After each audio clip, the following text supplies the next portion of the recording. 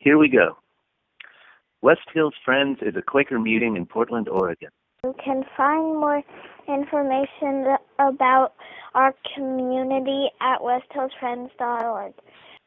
As a Quaker community, we encourage everyone to share from their hearts, especially as it pertains to God's leading in their lives. These words are shared into a community that values the opportunity to respond and dialogue about what is said. The responses and dialogue are not included in this recording. The views expressed in this content are solely those of the original contributor and do not necessarily speak for the entire West Hills Friends community. Thank you for listening. Have a wonderful day. Thank you for listening. Have a wonderful day. Good morning. It is a great pleasure to be here today. And my name is Rick Nitty. I'm the executive director of Neighborhood House, and I've been there for 18 years, so it's been a long time. And I think this is my first time here at West Hills Friends, but I've admired your congregation for a long time, and a great admiration for Quakers.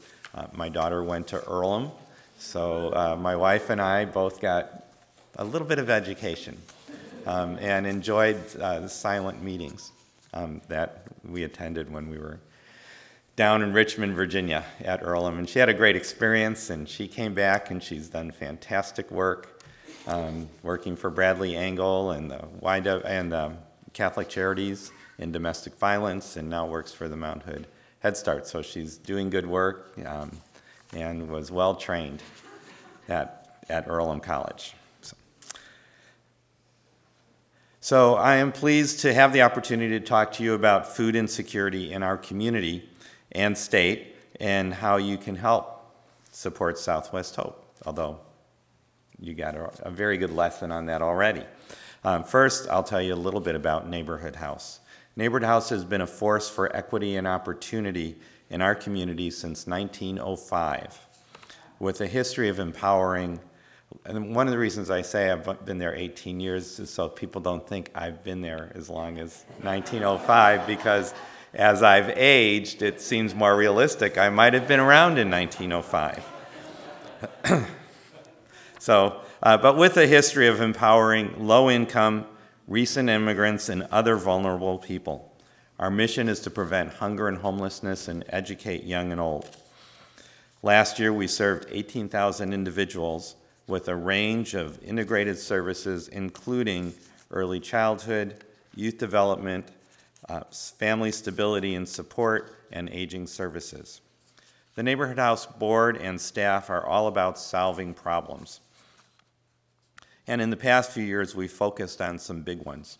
3 years ago, we successfully completed a capital campaign and built in partnership with Home Forward, the housing authority, what we believe is the best early learning facility in the state of Oregon.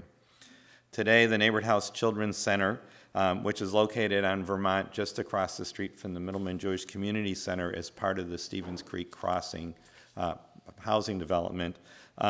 Today, the center serves over 90 low-income preschool children, plus about 30 school-age children during the summer.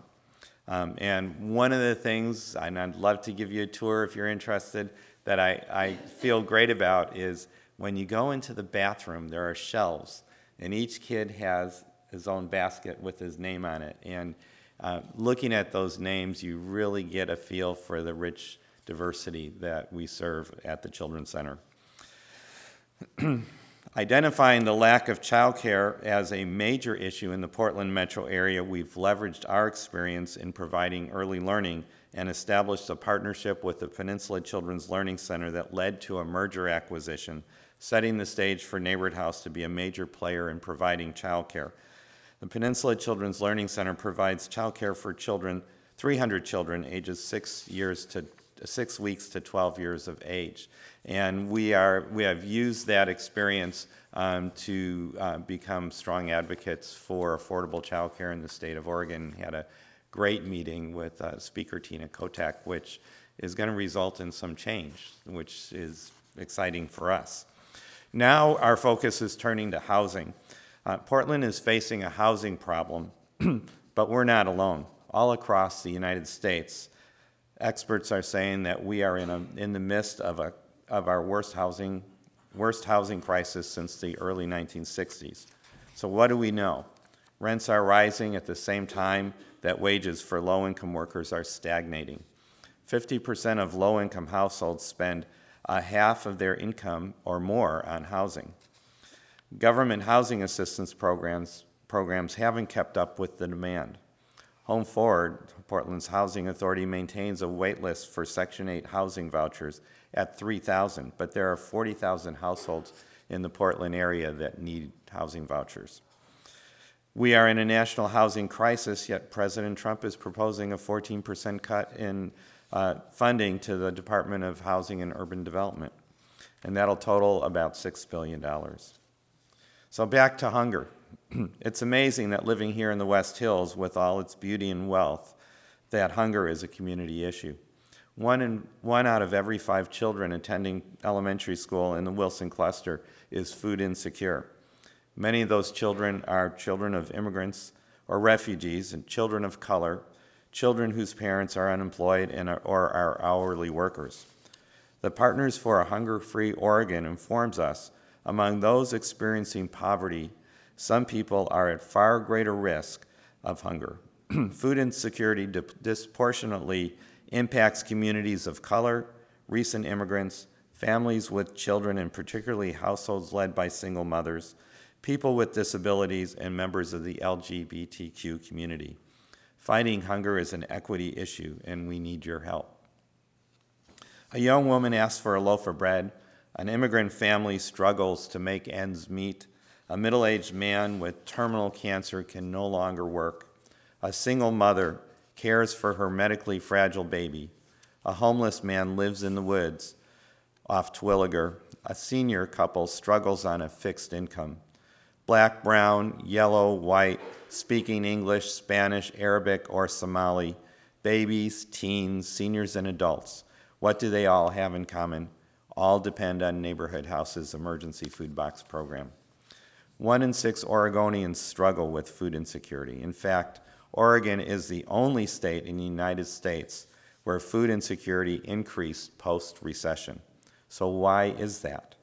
Here in Portland, wages have stagnated while rents have skyrocketed. Between 2010 and 2015, the average cost of a 2-bedroom apartment increased 34%.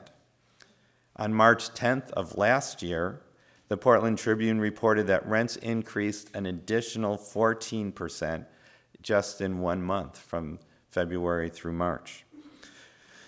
The Tribune reported that the average rent for a 1-bedroom apartment rose from $1,143 to $1,303. That was a high, and that's a lot more than the mortgage I pay. That was the highest increase in the country.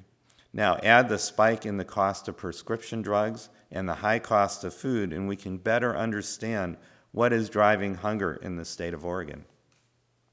A single mom paying 50, 60, or even 80% of her income on housing does not have enough money left over to feed the family and pay for medical costs. Each month, Neighborhood House distributes up to 600 food boxes to approximately 450 households, feeding 1,000 to 1,500 individuals each month. For many, it's a choice of being hungry or paying rent, of being hungry or paying for a winter jacket for their children, of being hungry or picking up a prescription, of being hungry or buying gas so you can get to work. For some, Neighborhood House is a way to help get to the end of the month with enough food to feed themselves and their children. For others, it's the difference between good health and even between life and death.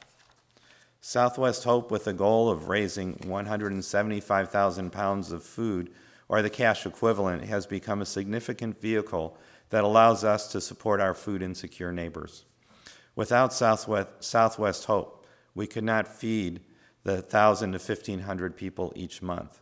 Without you and our other faith partners, Southwest Hope cannot succeed at feeding our hungry neighbors. For every dollar contributed through Southwest Hope, we can purchase 4 pounds of food from the Oregon Food Bank. You can help us in a number of ways. One, you can attend this amazing event on April 2nd called the Empty Bowls Dinner at Multnomah Arts Center. And at that dinner, what you do is you buy an empty bowl, and these bowls are made by art students at Lewis and Clark College, and you get to choose from any number of soups made from local restaurants. And last year was the first year we did it. The soups were wonderful. There's even soup cooked by children from Jackson Middle School. But a lot of the restaurants that participate, you will recognize. On April 10th, we have a Dine Out and Donate event at Salvador Molly's, and they will donate 20% of the sales back to us on everything from food and drink. And then on April 22nd, we have a family fun run at Gabriel Park, and each dollar raised through the fun run will be matched by a local foundation. So if we raise $5,000, we'll get another $5,000. So that will help us get to our goal. Or you can write a check or give cash and make a generous cash donation. So I want to tell you a couple stories to close, and the stories relate back to the examples I put out there. There was a man named Stephen, and Stephen always came to Neighborhood House dressed in a suit and tie, and he came for a food box once a month. And when we talked to Stephen about why he came, he said, "I'm terminally ill with cancer. I can no longer work, and the Neighborhood House food box allows me to be able to eat enough food through the month."